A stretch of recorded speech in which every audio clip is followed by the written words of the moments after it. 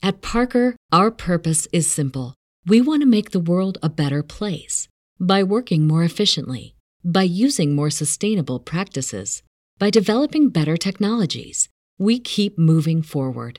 With each new idea, innovation, and partnership, we're one step closer to fulfilling our purpose every single day. To find out more, visit parker.com/purpose. Parker, engineering your success. Nice buns, soft, fluffy, and ultra-low net carbs. Discover Hero Bread, the delicious, ultra-low net carb bread with incredible taste and texture. Hero Bread has 0 grams of sugar and is under 100 calories per serving. Plus, high in fiber with 5 to 10 grams of protein per serving. Order from hero.co now and get 10% off your first purchase with promo code AH10. That's 10% off with code AH10. HERO.co. Coming up on episode 264 of Wheel Bearings, we've got the Hyundai Santa Cruz, the Ferrari Prancing, pricing for the 23 Honda CR-V, Tesla Autopilot class action lawsuit, no Hellcats for the Chrysler 300, VW ID Aero, Lincoln Corsair, and more. All that coming up next.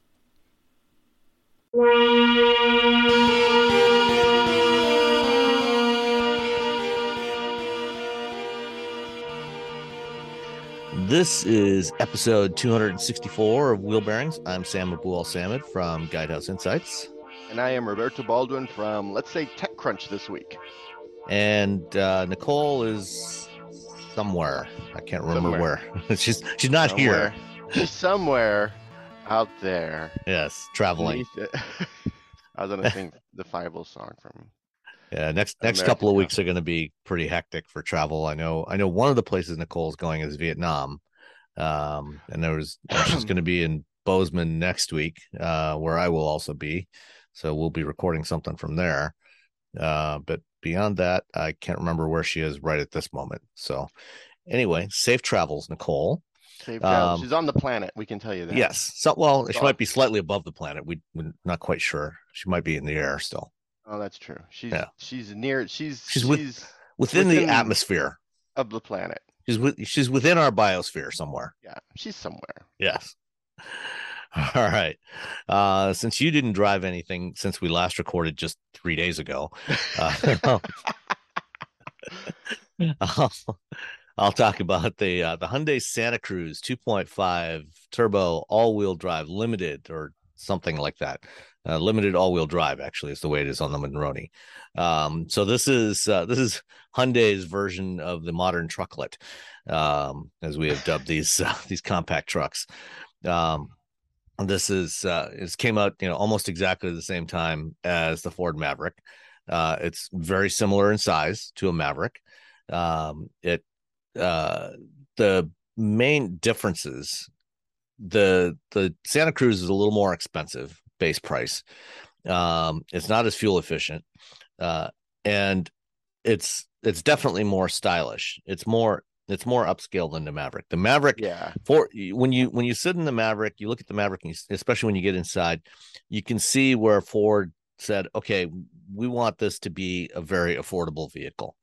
We're going to give you all the functionality that you need, but it's not going to be fancy. It's not intended to be fancy. It does what it does extremely well. The Santa Cruz, on the other hand, is derived from the Tucson crossover. I mean, it is essentially a Tucson with a bed on the back. The sheet metal on the sides is slightly different from the Tucson, but you can see the family connection there when you look at the front end, the front half of it. It is very much a Tucson with a bed, and there's nothing wrong with that. It's a really good vehicle. For some reason, Hyundai has opted not to include a hybrid powertrain in here at this time, the way they did with the Tucson. And from conversations I've had with Hyundai, they said, there was some issues with trying to package the battery for the hybrid.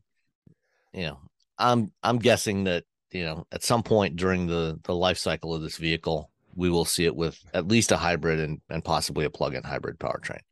Yeah. So that means that the base Santa Cruz is not nearly as fuel efficient as the Maverick, the base Maverick, and it's also more expensive. It's it's a 2.5 liter 4-cylinder, naturally aspirated in the base model, and 2.5 turbo in the version that I had, the upscale model.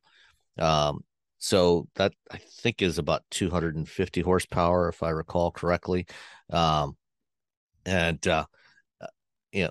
as I said, it's just, roughly the same size as the Maverick, so it's got similar capabilities. It'll carry five passengers, 4 comfortably, but 5 in a pinch. You can put 3 across in the rear seat, and if you got 3 kids, not a problem putting them in there. They'll fit fine, as long as they're not all in car seats. It does what it's meant to do, which is provide basic transportation with the extra utility of a pickup bed. And it really, I think it provides, unless you have to tow significant amounts, it provides all the pickup utility that the vast majority of people need. It's not gonna haul 2,000 pounds. It's not gonna tow 10,000-12,000 pounds, but that's okay, because most people don't actually need that. Yeah. While I had it's the tiny Honda Ridgeline. That's what. Yes. And frankly, it's not that tiny either. That's true. I mean, it's big enough. It's not like, if you're old enough to remember the Subaru Brat from the 1970s. This is the 70s, right? I had a teacher that had a Subaru Brat, and I was so jealous of her. I was in 4th grade, so it doesn't really count. Like me, like, oh no, but I really wanted that car. Well, I mean, the Subaru Brat was a lot smaller than this, and the Baja that they did in the 2000s, based on the Outback, was also, well, it certainly had a smaller bed than this did. Yeah. So, during my week with the Santa Cruz, we're in the process of building a new rain garden in our front yard, so that there's less grass to mow. And in the process of doing that, I went over to Lowe's, loaded up the back end of this Santa Cruz with 20 40-pound bags of topsoil, 800 pounds. Not a problem. You could see, the springs compressed a little bit, but it's not like it was dragging its rear bumper down the ground, and it had no problem at all with that. There was plenty of room in there, and I probably could have put another 10 bags of topsoil in there. But I figured that was going to be enough. Does it have like a tow button, like a drive mode? Or a haul drive mode? Because the No. Maverick had it, and I went and I picked up like 800 pounds of like rocks twice.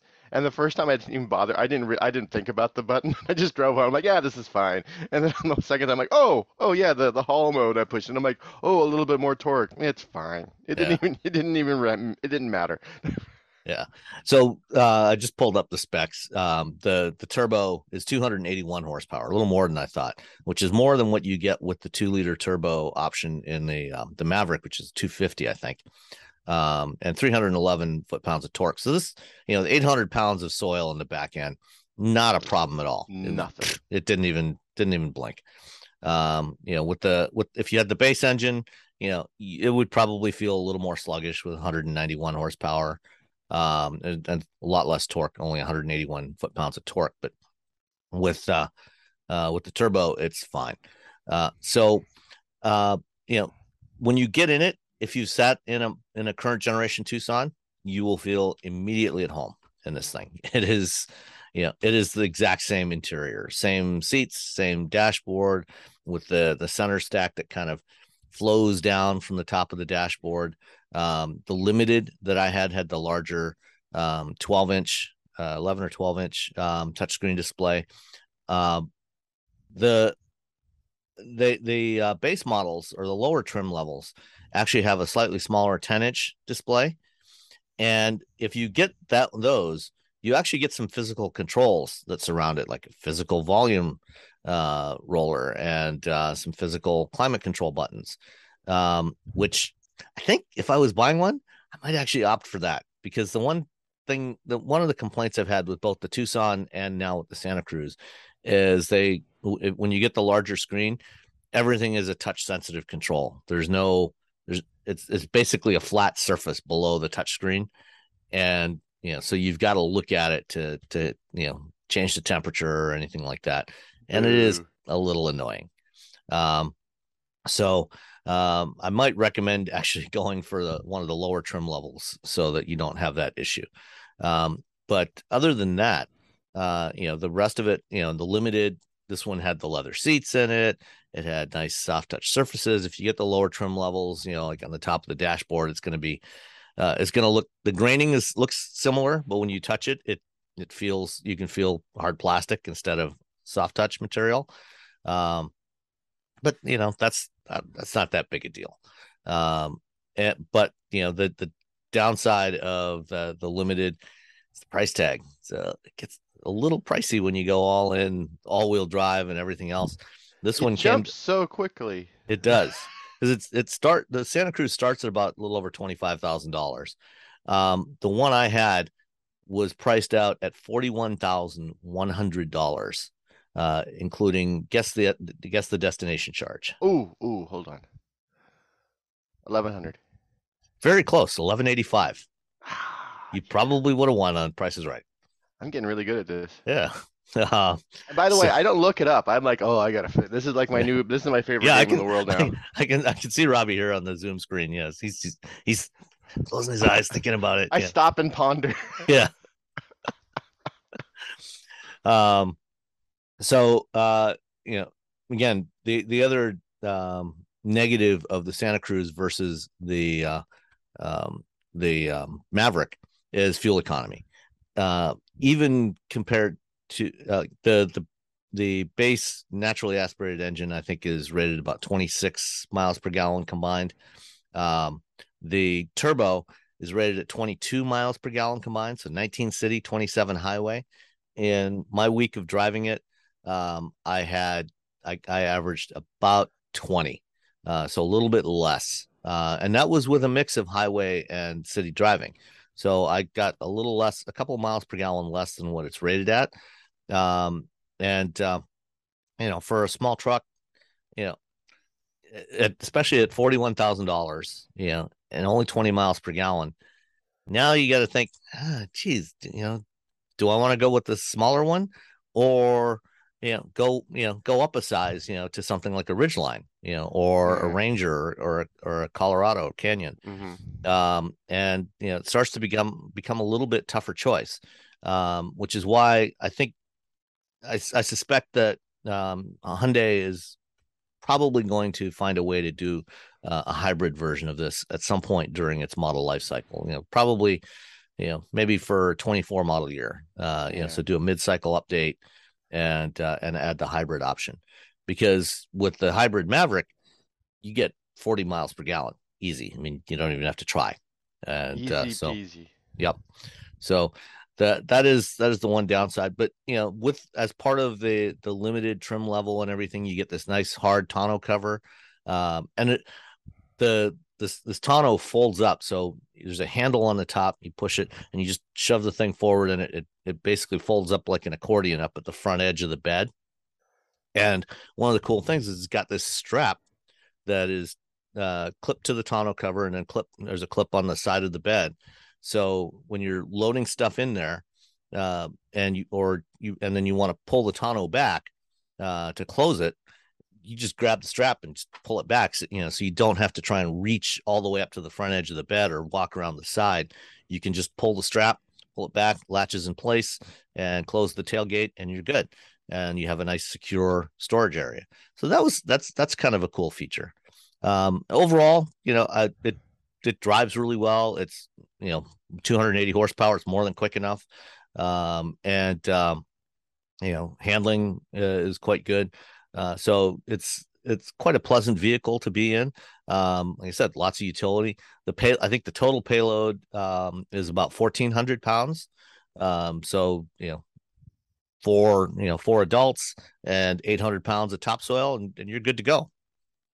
So that's the 2022 Hyundai Santa Cruz limited all-wheel drive. $41,000 out the door. Boom.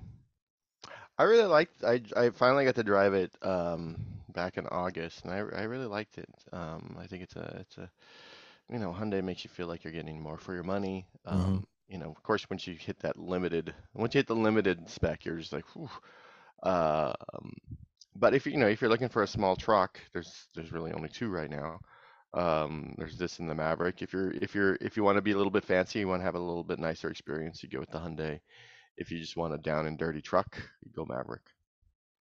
Yeah. And I mean, the Maverick is selling as fast as they can build them right now.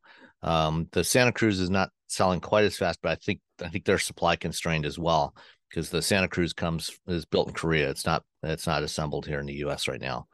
Um, so I think, as supplies improve, those sales should go up as well. It'll be interesting to see how it shakes out in a few years because now apparently Dodge wants to build a small truck and everyone's now wanting to do a small truck. Subaru, I think I probably said this before, they're probably kicking themselves, right? Come on. Come on, we have the Baja and you guys didn't buy it. And now the Baja, like you can't even find those things because everyone's like, "Oh, this is a good car." It's like the Element. The Baja and the Element are like these weird cars that when They they were came before out their like time. yeah, people bought them and they're like, "Oh, this is cool." Like, and then afterward, once they went away, they're like, "Oh, wait, these are really cool." Then more and more people want them. You're just like, "Oh my God." Oh well. All right.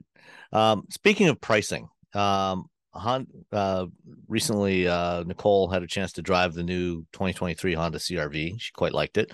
But pricing has now been released on the CRV, and it's gone up quite a bit from 2022 model year.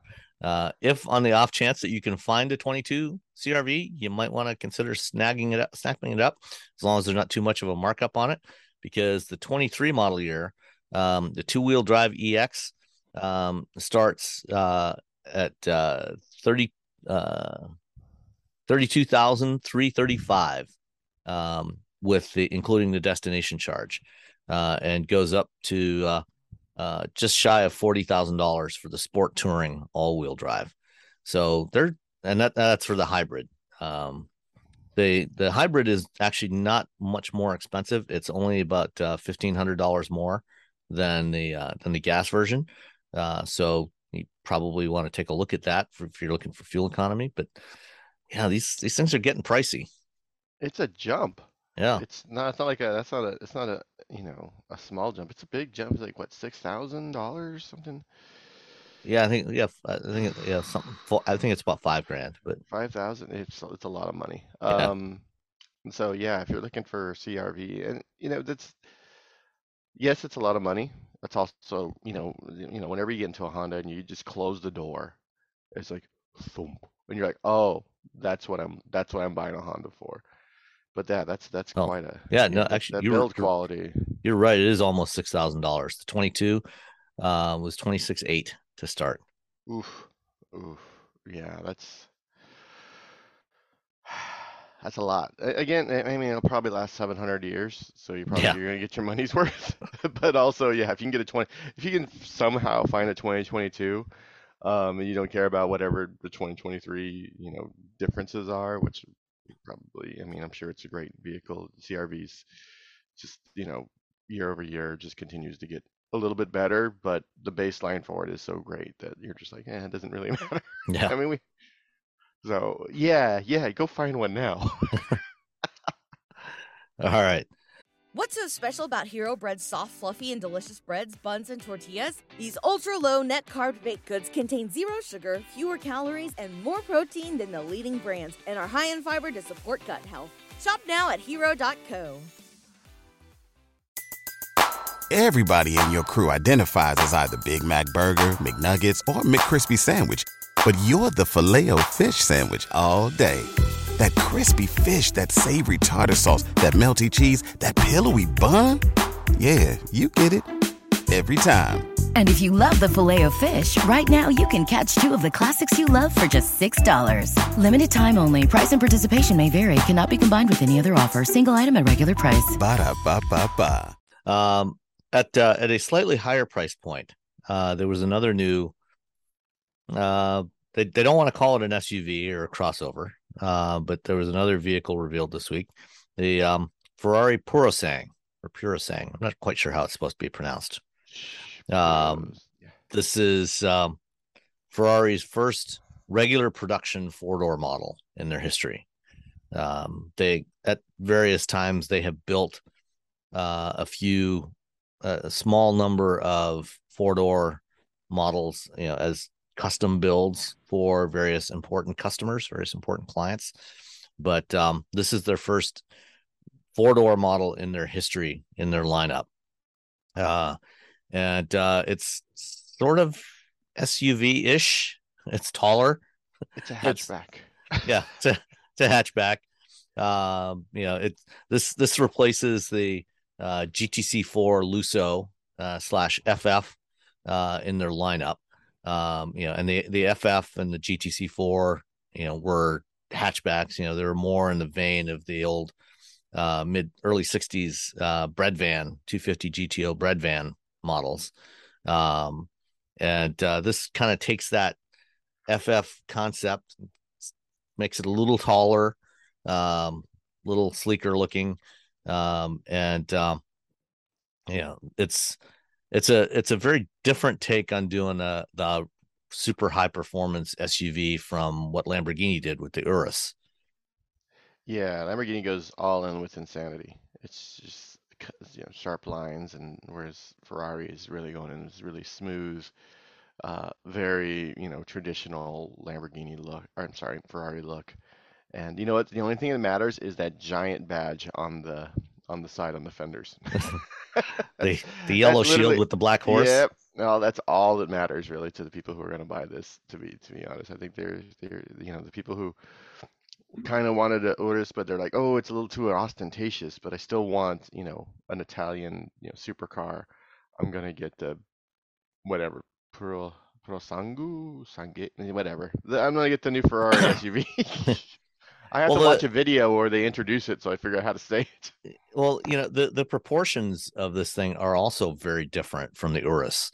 The Urus shares its basic architecture with the Cayenne and the Audi Q8, and it's a 4-liter twin turbo V8, whereas this is a V12.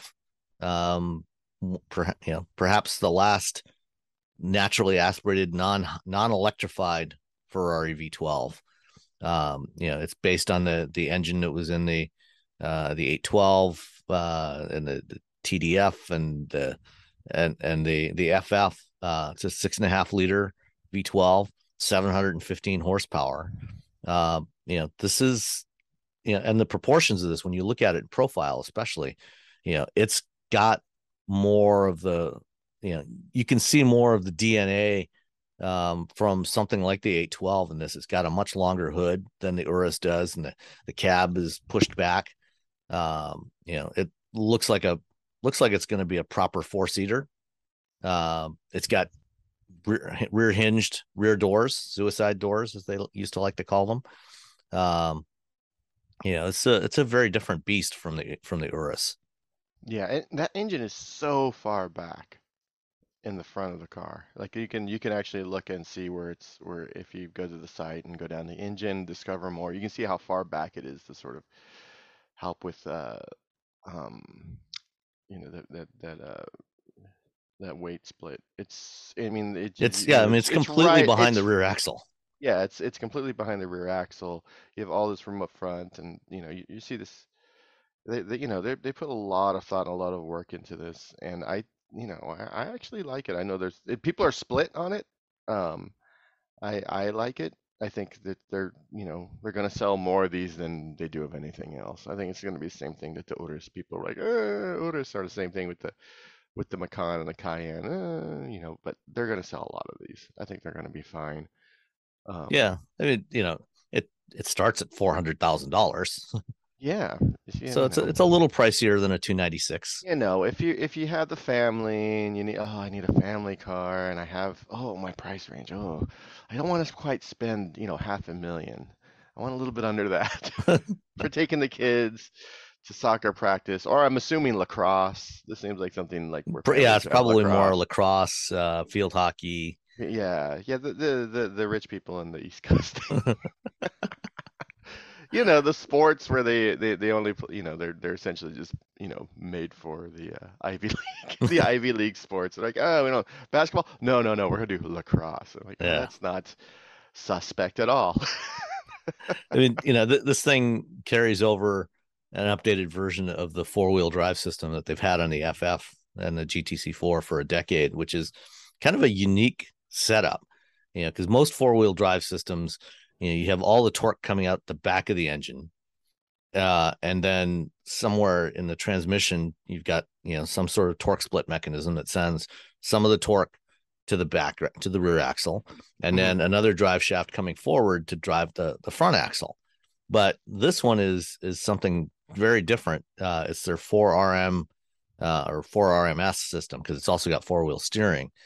And so, and this, unlike most four-wheel drive vehicles, this thing has its transmission at the rear axle. It's got a rear transaxle, as opposed to putting the transmission right behind the engine. And in part because the engine is so far back, this is how they got a 49-51 front to rear weight split. Yeah. And then there's a separate mechanical power takeoff unit mounted on the front of the engine that drives the front axle, instead of having a drive shaft going back to the rear transaxle and then another one coming all the way back to the front. They just add this power takeoff unit on the front of the engine. So the engine is literally completely behind the rear or behind the front axle. So it truly is a front mid-engine vehicle. It's interesting if you look at this thing, like the bell housing going back to that rear transmission is really so teeny tiny. Yeah. It's a Tinkerbell. Yeah. Well, I mean, there's not really anything in it, Yeah, it's just sort of because the clutch doesn't need to be anything. Yeah. It's all in the back. Yeah, it's an 8-speed dual clutch transmission, which is all mounted at the rear axle. So it's an interesting beast. 0 to 60 0 to 62, because 0 to 100 kilometers an hour in 3.3 seconds, 200 kilometers an hour in 10.6, max speed of greater than 310 kilometers an hour, so over 200 miles an hour. It's something. Yeah. I think it's what I mean. What was someone told me, if you can't afford two, don't buy one. This is definitely people who can afford two Ferraris. They're like, well, I got the one for the family. This is the family Ferrari. This is the one to take the kids to lacrosse and field hockey, and then you get the 296 GTB to commute to work. Yeah, this is this is my commuter. And then they have a Honda Accord. That's always the weird. Like if you drive through like a really rich neighborhood, like you see all these amazing cars, and then like a Honda Accord. Well, you need something you need something that is just going to run every single time you get into it. Yeah, I was doing a video shoot with the NSX a few years ago, and this guy rode up on a bike that cost more than anything I own. And he's like, "Oh, how do you like it?" I'm like, I like it a lot. You can get a supercar, and then you can take it to the Acura dealer and get it serviced. He's like, "Yeah, I have a Ferrari, and it's going to take 4 months or 3 or 4 months, I forget, to get the oil changed. And my friend has a Ferrari, and there's something wrong with it, and he has to send it back to Italy to get fixed, and it's going to be like 18 months or some crazy amount of time." And I was like, "Oh, okay." He's like, "Yeah, this like he's that's like that's worse than trying to get service on a Tesla." Yeah. What's going on with your Ferrari? I got to stick it on a boat, send it back to Ferrari, so they can fix something. Well, I mean, if you're serious about it, you're gonna get it packed up and put it in the belly of a 747. Oh, that's true. Yeah. You're gonna air freight it. You're not gonna put it on a boat. You're gonna air freight it, but it was very much a, oh, this is how other people live type of situation where I'm like, "Hey, it's he's like, "Oh, seems like a really cool car. Maybe I'll get one of these." As you just go out and buy an NSX. Yeah. As your Honda Accord. Well, the first time or last time I drove an NSX, I think it right up through the end now, it still has the same audio system in it, which is actually the very same infotainment system that's in our Honda Civic. It's the touchscreen system. It doesn't have a volume knob. It's got touch controls for volume and everything. The display audio system that they launched on the 15 on the Fit and the Civic. Yeah, I'm glad they fixed that. Yeah. put a knob because I think everyone's like, no. And they're like, okay. Yeah. But the NSX still had that system in there. Oh, that touch volume control is just a pain. Yeah. All right. Now we're ripping on the NSX for touch volume controls. We're like, oh, come Yeah, on. no, I mean the thing, if you're gonna drive an NSX, just turn that off, roll down the windows, just listen to the Yeah, powertrain. just listen, just have a nice time. Yeah. All right. Speaking of relatively high performance vehicles, Chrysler, we didn't mention this during the last episode, but the Tuesday night before the Detroit Auto Show Media Day, they had their own little press event. That that was a fairly late addition to the schedule, and they announced the Chrysler 300C. So, as with Dodge, which we talked about last month, they're going to be ending production of the Charger and Challenger by the end of 2023, and the Hellcat engines are going away. Chrysler is also making the transition to electric vehicles. They haven't, other than the Airflow, which is a sort of crossover-ish thing, they haven't given us any clues as to what else they're going to be offering, except they did tell me earlier this year that they plan to have about 4 to 6 models, nameplates in their lineup. And presumably one of those will be a replacement for the 300 sedan. But for the final run of the 300, they've launched, of the current 300, they've launched the 300C, which is only going to be available. I think the last ones are going to be built in February of 2023. And interestingly, they did not put the Hellcat in this thing. It's the only one of the LX vehicles, the Charger and Challenger, the other two, that never got a Hellcat. And apparently the reason why is there's just not enough Hellcats to go around to support the 300C, because they brought back the Durango Hellcat this year. They've still got the Ram TRX and the Charger and Challenger, and they can't build enough Hellcats to offer them in the 300C. So that's why the 300C has a 6.4 liter Hemi in it instead. The fact that you can get a Durango Hellcat and not a 300C Hellcat just boggles my mind. It's just I don't know. The Durango to me has always been like the 300 is always, I don't know. It's just something about the design and the look, and it's I think I really like the way the 300 looks, and it's not flashy. It's just like this very nice, like for what you were getting for the money. It just felt very classy.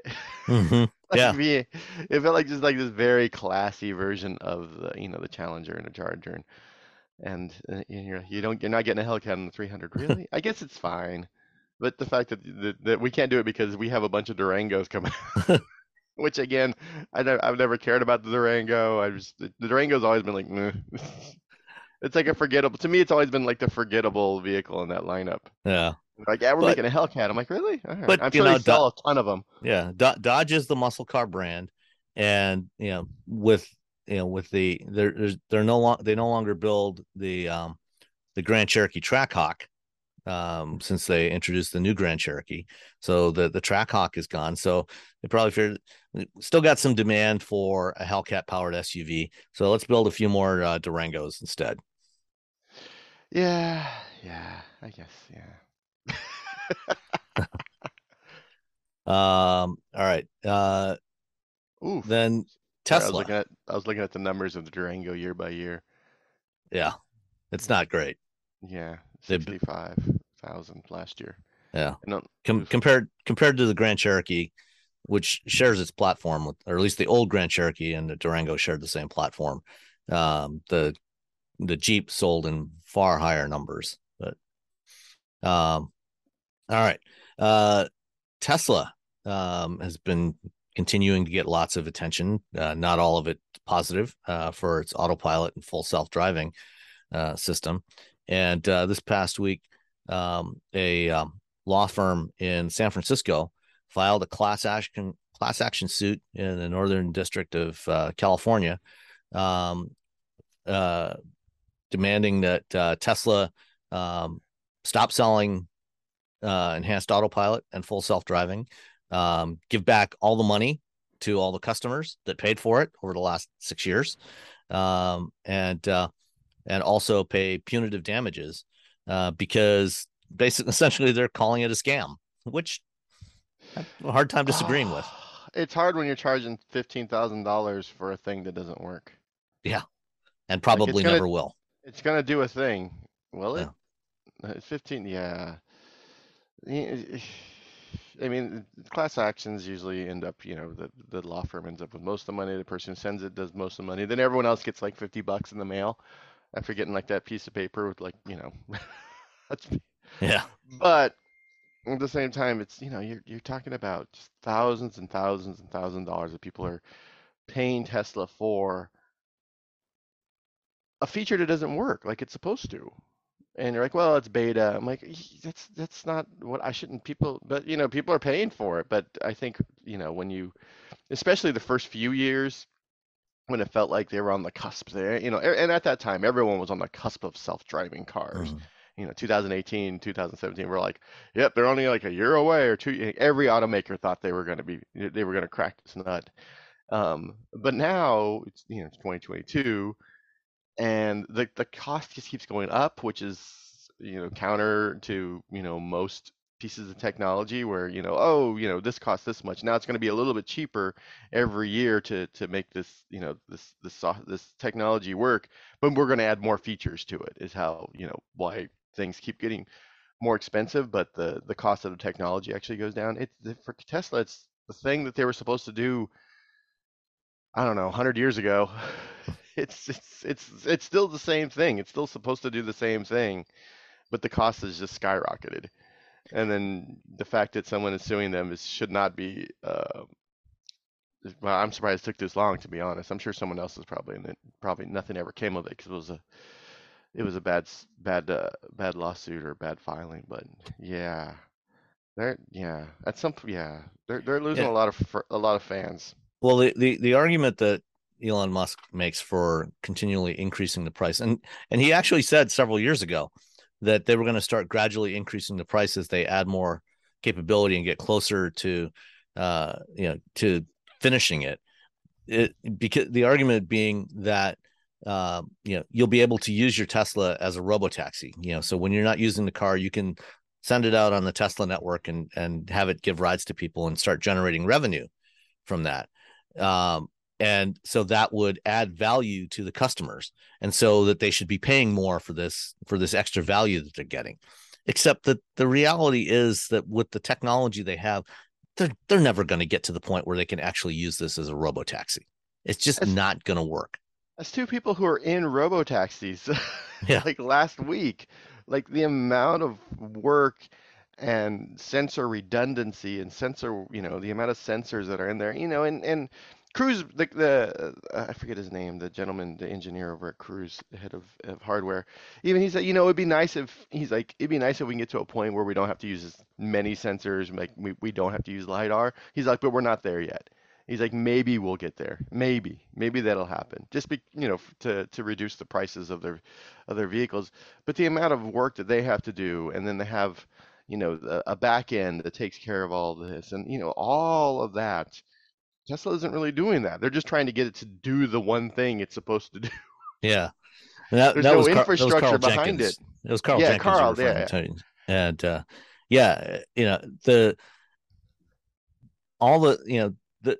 right now Cruise has over 3,000 employees. And a lot of those are working on the actual self-driving product, but a lot of them are also building out all the other pieces that are necessary to make this a business, to create the network, the back end platform, and the monitoring systems and everything else, the support mechanisms for these vehicles, things like, they're designing robots to clean the vehicles when it comes back into the depot. They've got robotic systems to charge it.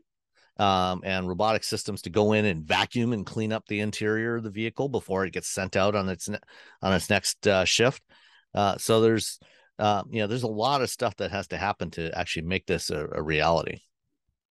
Yeah, it's I don't know. I mean, it's so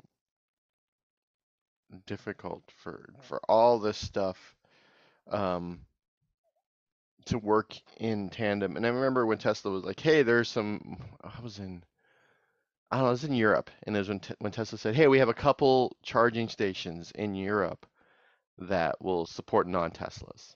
And I was like, "Great!" And I had the Tesla app on my phone, and I used to have a Tesla back when I was getting review cars from Tesla. I had a Tesla account, and I loaded the app, and I made sure it updated, and it just didn't work.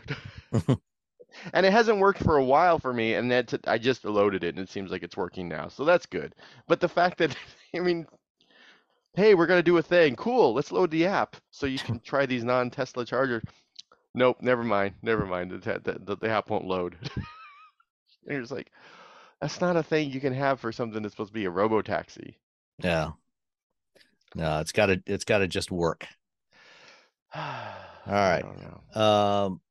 Another bit of EV news. Volkswagen is expected to replace the Arteon in 2024. So the Arteon is their current four-door hatchback, midsize hatchback premium model.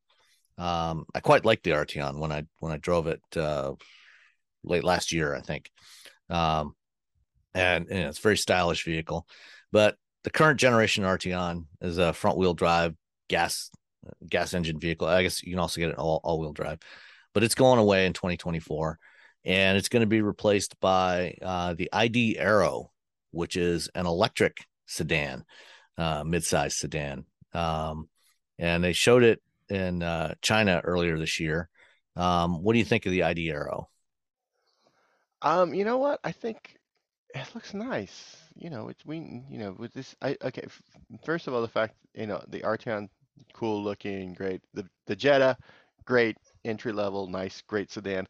Don't know why they ever made a Passat. I've been railing against the Passat for decades. I don't see the point of it. Like, I just want a really nice Jetta. Like, just get a nice Jetta. But no, this thing looks cool. I think, it'll be interesting to see how well it sells in the United States because it's a sedan. It's not a whatever SUV, crossover, whatever you want to call them. But yeah, if we can convince people, yeah, well, the drag coefficient for SUVs has gotten really good too. So it's not like, yeah, but they are also, even if with a low drag coefficient, they are taller, which means they have more frontal area. So that's true. That does hit them.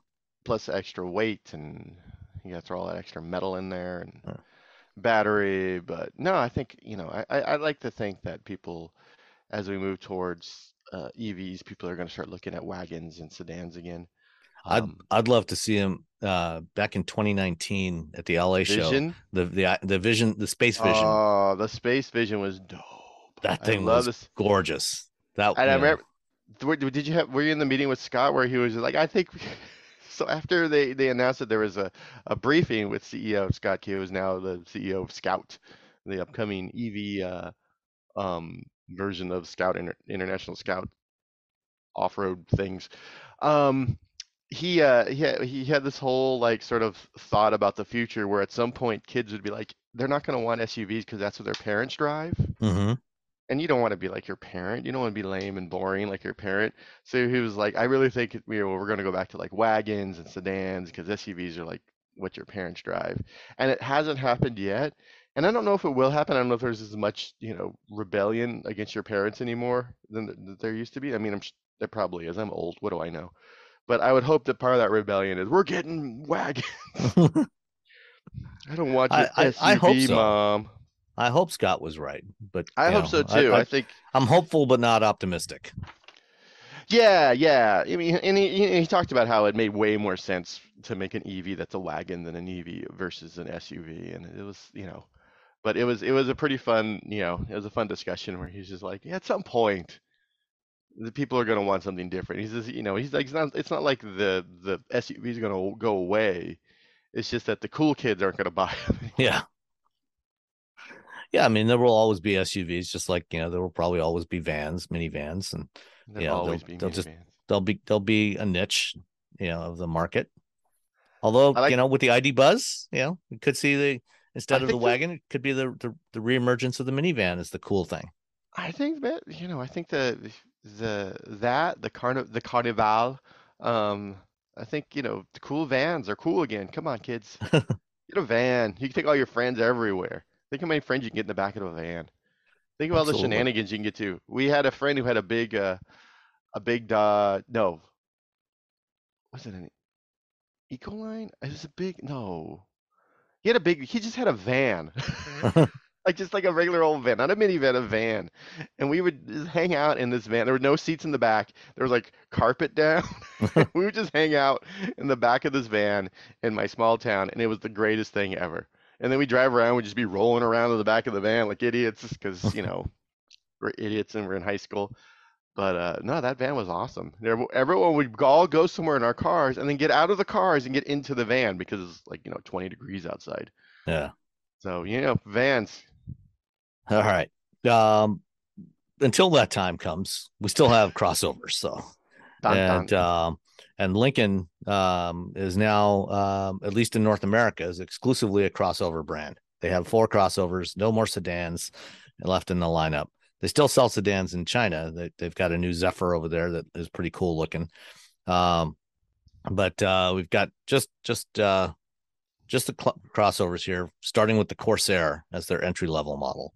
And for model year 23, it goes on sale early in the new year. It's getting a mid-cycle refresh, and it's getting a front end that looks more like the Zephyr that I just mentioned, which launched in China late last year or early this year. And the Zephyr is, the replacement for the MKZ in China. And it has a new grill style, which bet you are completely surprised by the fact that it's actually larger than the old grill. What? No. Yeah. I know. It's a shock. Nobody does that. Everyone settle down with the grills, okay? So yeah, the Corsair is getting a grill that looks much like the Zephyr. And according to Lincoln, this is going to be the new face going forward of at least their internal combustion vehicles, as long as they're still around. So presumably this means that maybe next year we'll see a refresh of the Aviator that gets a similar style front end. I don't know if the Nautilus is going away, and it's going to be replaced by an EV. It was such a weird. It was a great car, but it was so expensive for what it was. The Nautilus? Yeah. Yeah, it was. But the other major change for the Corsair, actually not. There's not really any major changes for the Corsair. They dropped the 2.3 liter turbo that was previously the optional engine in there. So now they just have the base 2 liter, and they have the plug-in hybrid that they finally launched last year. And they decided, well, with the plug-in hybrid, we've got enough extra power from that, and we don't sell that many of the 2.3s, so we're going to drop the 2.3 and just have the 2 powertrains. And then they also made some changes in the interior. They've got the new larger 13-inch touchscreen that they put in the Nautilus last year and in the Navigator this year. And because they've got a larger screen there now, the previous control panel that kind of cantilevered out from the center of the dash, where they had the climate controls and volume knobs and everything, that has actually shrunk down. So it doesn't stick out as far as it used to. And unfortunately, they took advantage of that larger screen and moved the climate controls to a row along the bottom of the touchscreen. So climate controls are now virtual. Gosh, come on, Lincoln. Yeah. I feel like these vehicles are perfect for my in-laws. They had an MKX, then they had an MKZ. They had the hybrid MKZ, and then they were like, oh, we need the MK. They went back to the MKX, and they're sad because it doesn't have a hybrid. But I feel like these vehicles are perfect for folks like that. And then they're like, hey, by the way, remove the climate controls into the touchscreen. You're like, I know. Although you can use multiple voice recognition systems to adjust the temperature. You can use the built-in Ford system, or you can use Amazon Alexa They have thick Northern Ireland accents. Oh, okay, never mind. Yeah, this is not. Yeah, I'm just like, oh, Yeah, yeah, okay. They'll have to make do with the touch controls then, I guess. yeah, yeah. Oh well. Yeah. I just put climate. Just leave some buttons in the car. Even Johnny Ive, we talked about it last week. Yeah. Was like, you know what? Stop taking buttons out. Like, I know it saves money. I know it's easy to just like have software that's localized for all the regions you're selling your vehicle, as opposed to having buttons and may or may not have to be swapped out because they have words on them. But oh, just give us some buttons. It works better. Buttons work. Buttons work. There's a reason we had buttons for so long. There's tons of things you can put in the touch screen that make complete sense there, but give us our climate controller and our media control buttons. Absolutely. All right. We have one listener question to answer. Dun. And that is from Dan Vesma on Twitter. It says, I shall shortly be, and this is a good one for you, especially. Oh, no. I shall shortly be offering my 04 diesel manual front wheel drive X-Type Jaguar for sale. Whoa. Wow. Any advice on how to present and market an older car? It needs some work, which I'm loath to get done before sale. Steering box and maybe a drive shaft and dog hair. So I think you've got all that covered except for the diesel, right? Except for the diesel. I have the all-wheel drive, the 3-liter all-wheel drive, okay. V6 version.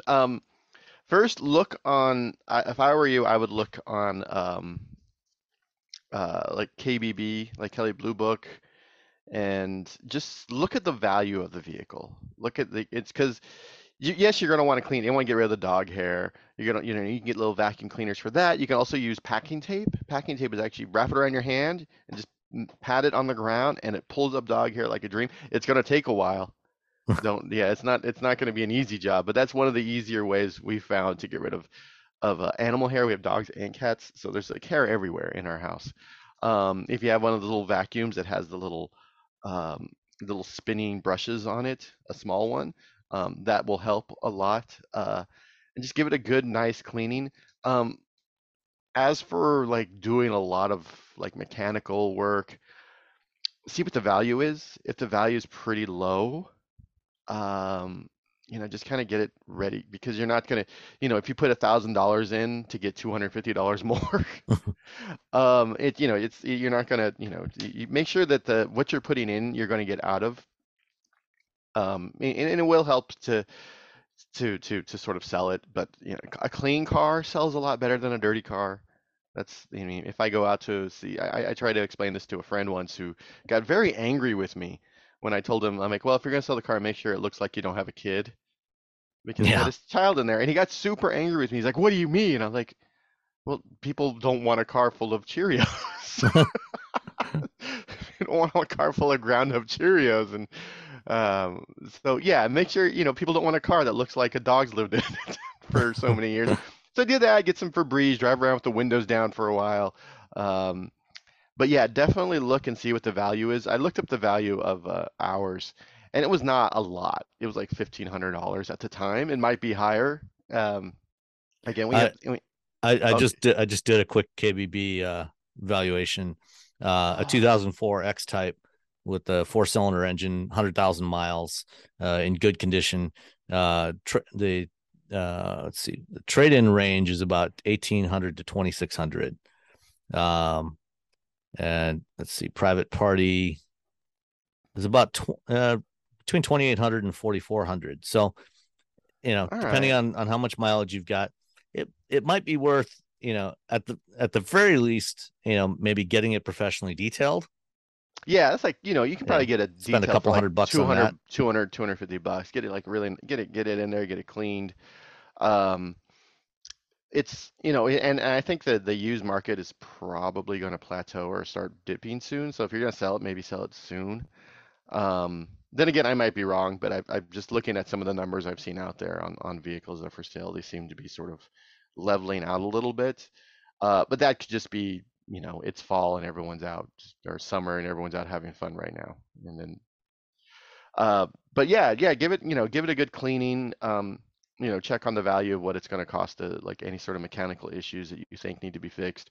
Uh, and if it's not worth it, then it's really not worth it. Just be upfront with the person who's going to buy it because you don't want an angry person coming to your house. And it's a diesel, so it's going to be that's a bit of a unicorn. So you got that Yeah. going for you. And I mean, this is based on the same platform that the Ford Contour / Mondeo and the Mercury Mystique, I think, Oh were God, built the on. Mystique. Yeah, Man, I or forgot all about that Mistake, as a guy. lot of people refer to it as. Exactly. That's why I forgot about it. So those were pretty common. So the parts, depending on what needs to be done, steering box, half shaft, might not be crazy expensive, compared to what it would be for other Jaguars. So might be worth at least getting an estimate on the work. If it's I probably at $3,500 average private party sale value, I probably wouldn't. I certainly wouldn't spend more than $1,000 on it. Yeah, definitely would not do that. If you know somebody who likes to do mechanical work and will do it for the cost of the parts and a couple of cases of beer, and don't give them the beer until after the work is done, then you might be able to get that work done for under $1,000, and then it'd probably have considerably more value at that point. Yeah, just give it a shine, see what you can do mechanically. Again, we got ours for free. Ours was a gift because it was taken to the dealership to they were going to use it as a trade-in, and the dealer wouldn't give them more than $1,000 for it. And they're like, well, it's the value of the car is higher than $1,000. That's sort of the weird thing where you get to a point where the vehicle works, but the value of the vehicle is really low. But like the actual value to you as a person, you're like, well, this car is worth more than this. Yeah, well, And then and there's always a big gap between a trade-in value versus what you might be able to sell it to somebody on Craigslist or Facebook Marketplace or something. Yeah, this is pre-COVID, so they probably could have got 2,000 maybe for it. Yeah. So it wasn't it yeah, it was it was a different time. So Yeah. they just gave it to us because it's like, well, we don't want to deal with it. And we've got, and You're a because it car guy, doesn't, you know how to fix stuff. yeah, that helps as well. But it also helped that because the value of it is so low, it costs like 20 to 40, I don't know, I think it's like $40 for us to get like full coverage insurance on it. So if anyone like rams into us while we're doing something, they're like, right now we would get, probably $2,500, $3,000 for it. Like, all right, I guess buy another car. I don't know what we do actually, because yeah. Well, I mean, Do we need you another? got the Kona, you got the BRZ. Yeah. Do you actually need another one? Well, we use the we use the X type. When my wife goes to work, she takes the Kona because it's her Yeah. car. She needs to go to work. She actually has to go to work every, uh, like a regular person, and like me who just sits at home all day. Um, when she's gone and I want to take the dogs out, I can't put them in the back of the. I mean, I have. Yeah. They don't enjoy it. But they're better off in the X type. Yeah, they're better off in the exit. I've So stuck the little. it's a dog transport machine. It is a dog. It is really the dog car. And then Yeah. sometimes we need to like haul some stuff in. And again, she's not around, so I just stick some stuff. I have to get it smogged this year. I thought I got it smogged last year, but time doesn't make any sense. Yeah. So I'm like, oh man, I have to reset the computer because it has a check engine light, and the check engine light is essentially telling me the code is that we're throwing a check engine light because we can't check everything.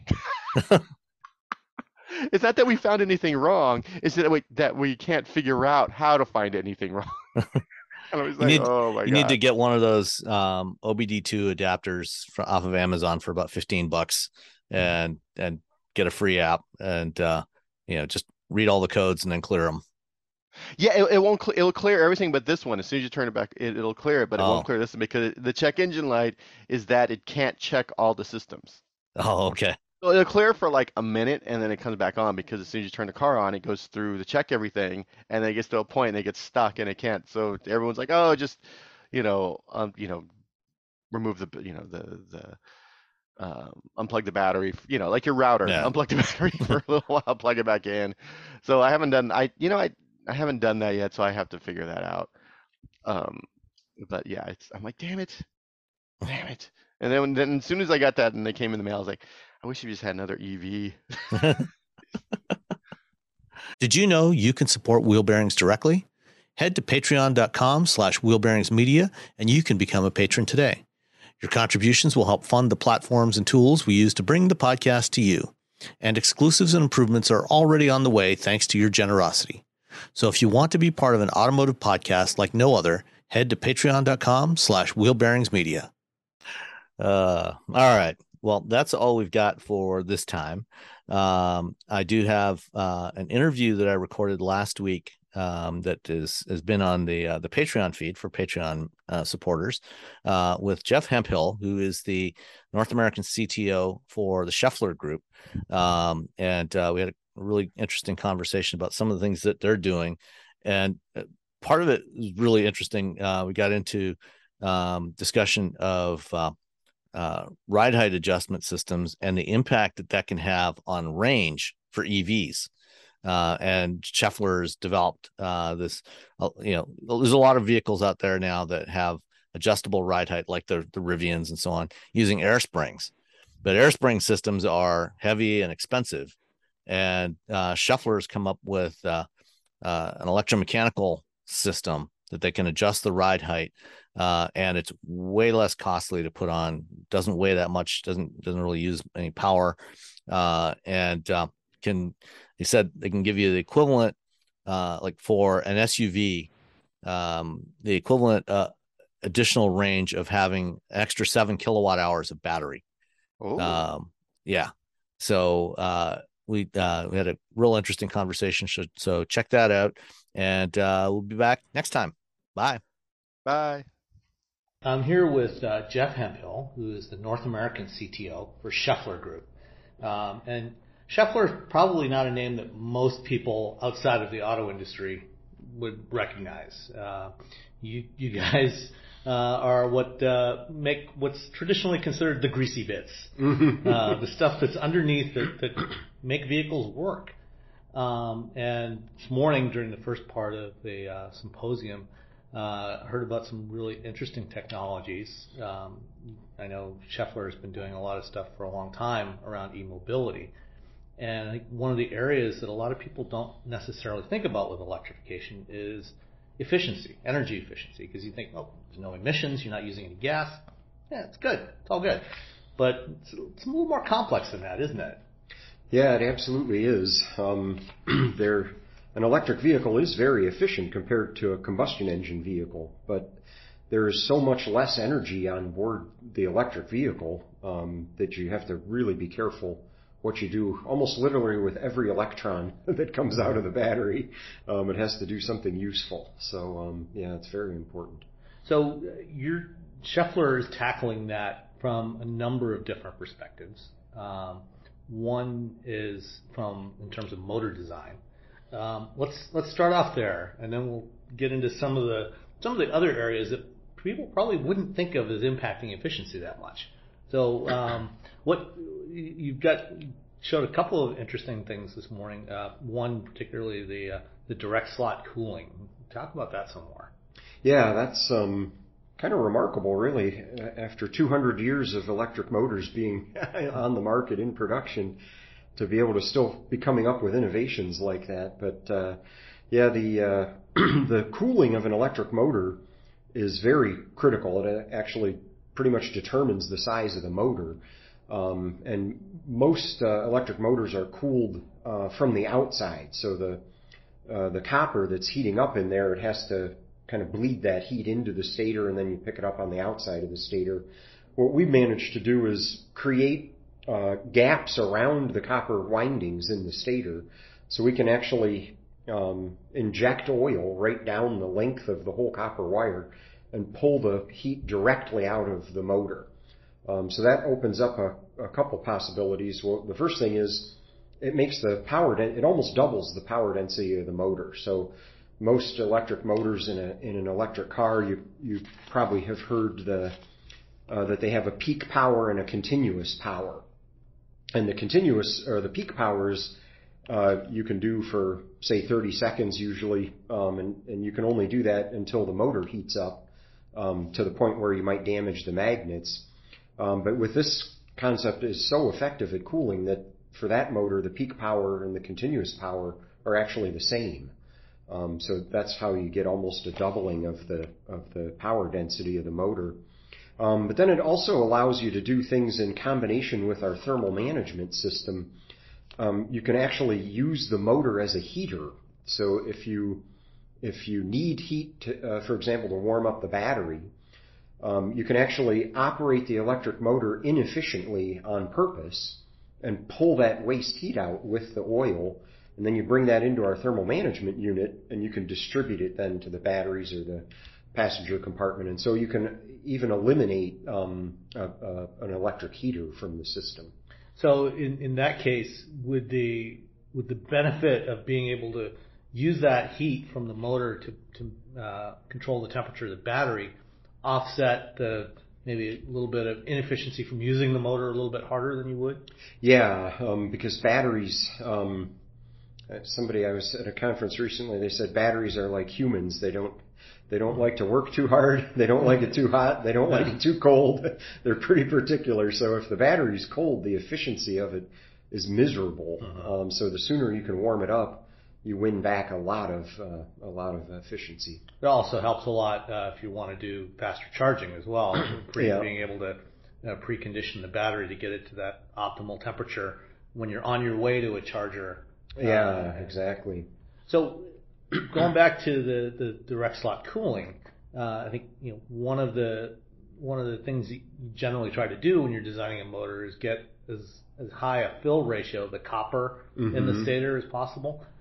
Does having the gaps in between the windings, how does that impact it? How does that impact the performance? Because obviously you're going to have a little bit lower fill ratio in that case.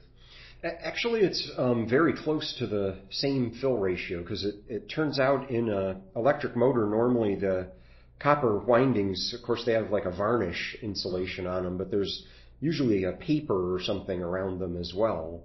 And basically, we've just substituted for that a kind of like a helix, if you will. So we still keep them separated like they would have been. So physically separated by that gap that you allow the oil to flow through. Right. So it's actually very small gaps between the wires, but because there are so many wires in the stator, you can pass a great deal of oil through it. Oh, okay. So it's quite close to the same fill factor. Okay.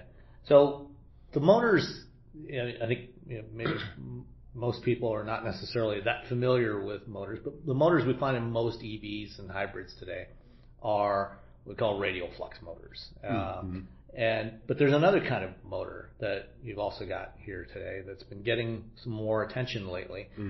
Excuse me, axial flux motors.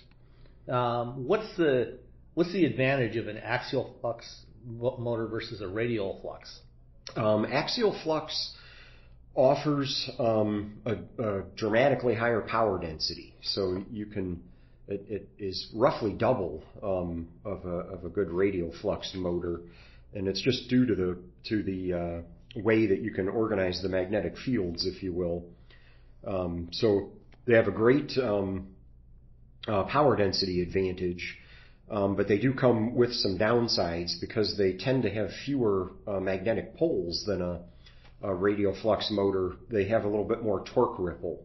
Okay. So therefore, we've had to develop software strategies that you'll hear about in a later speech to correct that torque ripple and make it more acceptable. So with the direct slot cooling, you can get double the power density.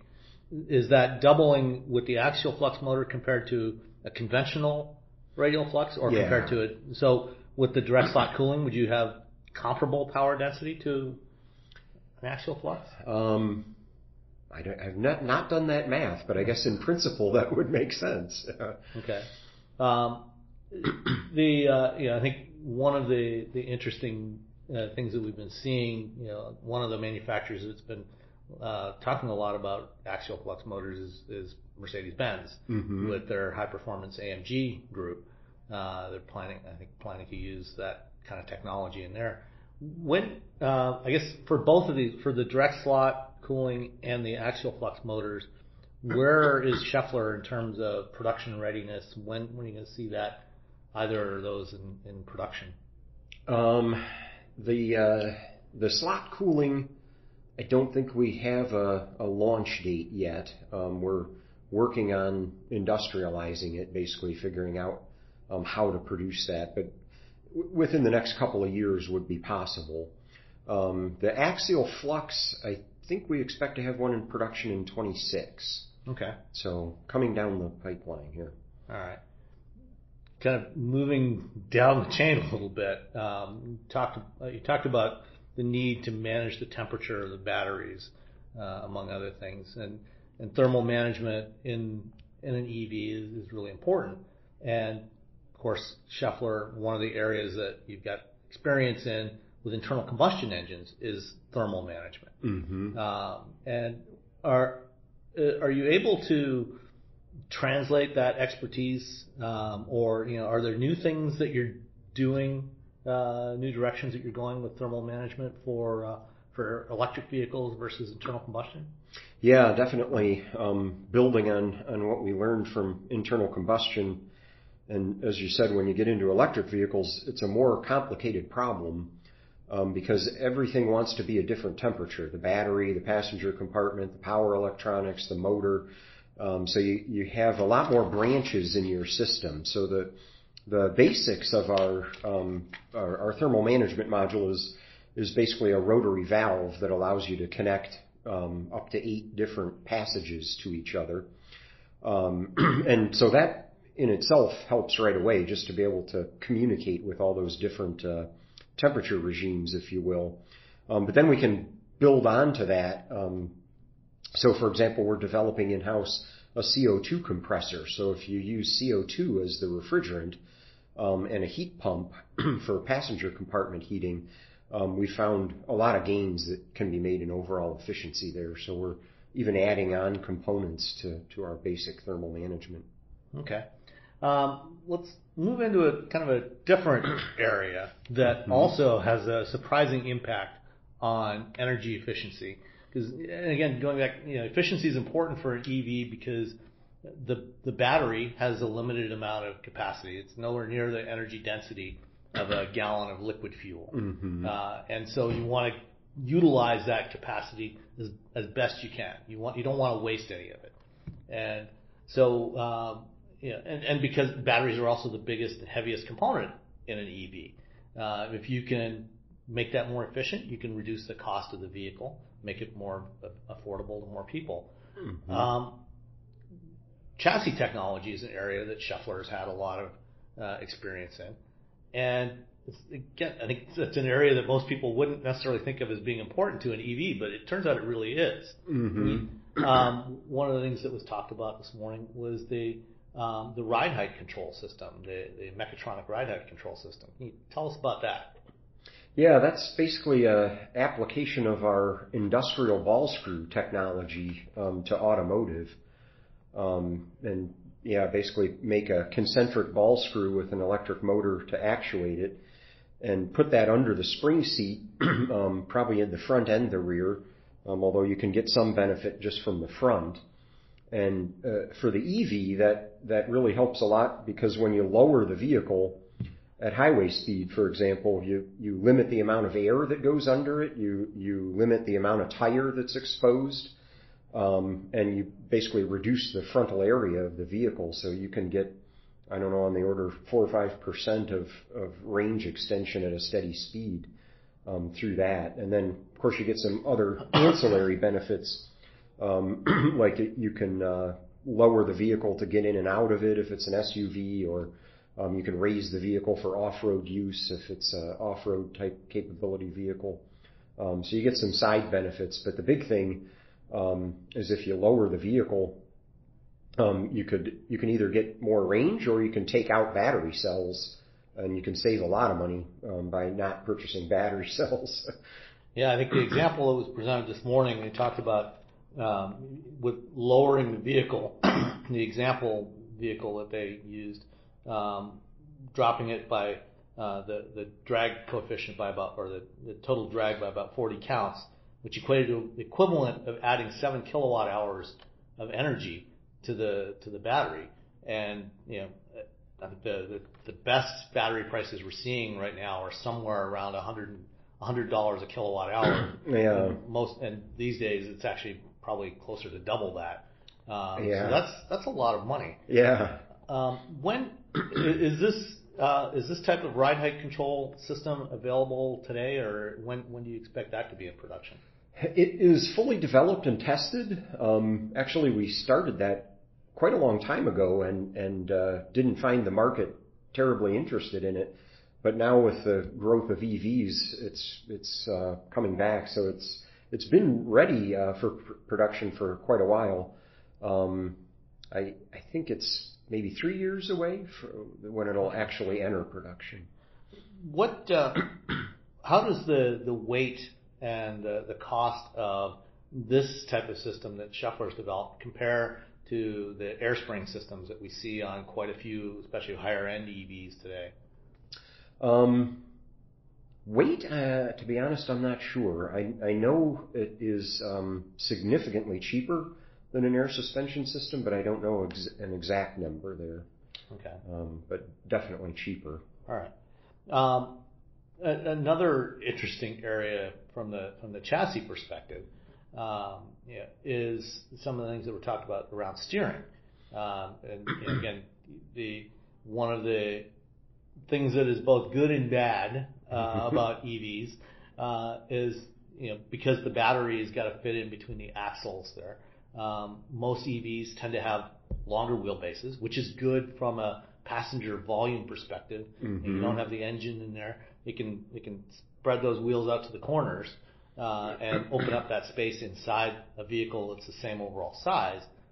Flip side of that is longer turning radiuses, mm-hmm. And less maneuverability. And how's Schaeffler attacking that problem? Yeah, that's where we again turn to our industrial group, who has a product called a planetary roller gear. So it's a little bit similar to a ball screw, but instead of balls, we have actual planets rotating around the threaded rod.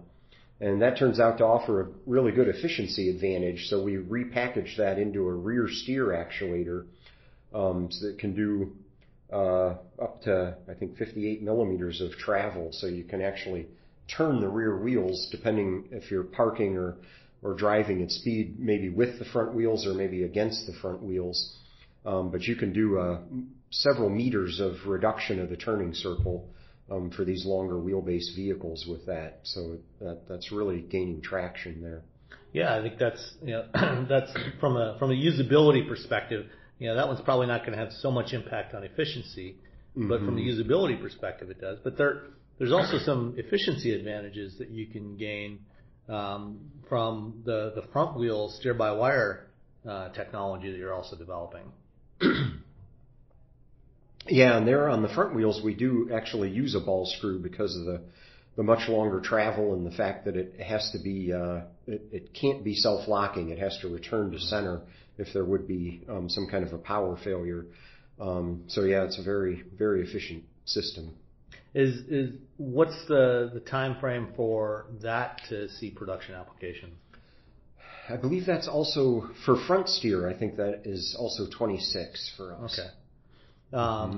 And what besides the flexibility you get out of that, what are some of the other advantages of going to a steer-by-wire system, especially a front steer-by-wire system on any vehicle, not just an EV? Yeah, it can offer a lot of advantages actually. As computers get smarter and smarter, eventually they're going to be able to make evasive maneuvers for the driver. But it could be very alarming to the driver if suddenly the steering wheel is moving around on them unexpectedly.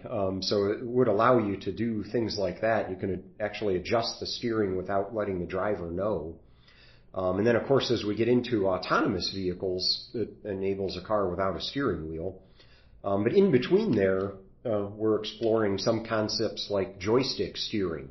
So maybe you have an autonomous vehicle, but you want to have a manual mode. You can have a joystick to do that, or even you can steer with a steering wheel or a yoke, but not actually by rotating it, but by applying torque to it. So, and we've built some demonstrator vehicles. It's really quite interesting to drive those cars. So it really allows you to reimagine the driver interface to steering the car. Yeah, I recently had an opportunity to briefly drive a prototype delivery van with a steer-by-wire system from RE, Israeli startup, and it was a fascinating experience. Yeah, because you have that disconnect between what the wheel's doing and what the vehicle's doing. Yeah. But I liked what you mentioned about when you're driving down the road. I mean, even if it's just something like the crown of the road or crosswinds, a steer-by-wire system could be keeping the vehicle on the right track.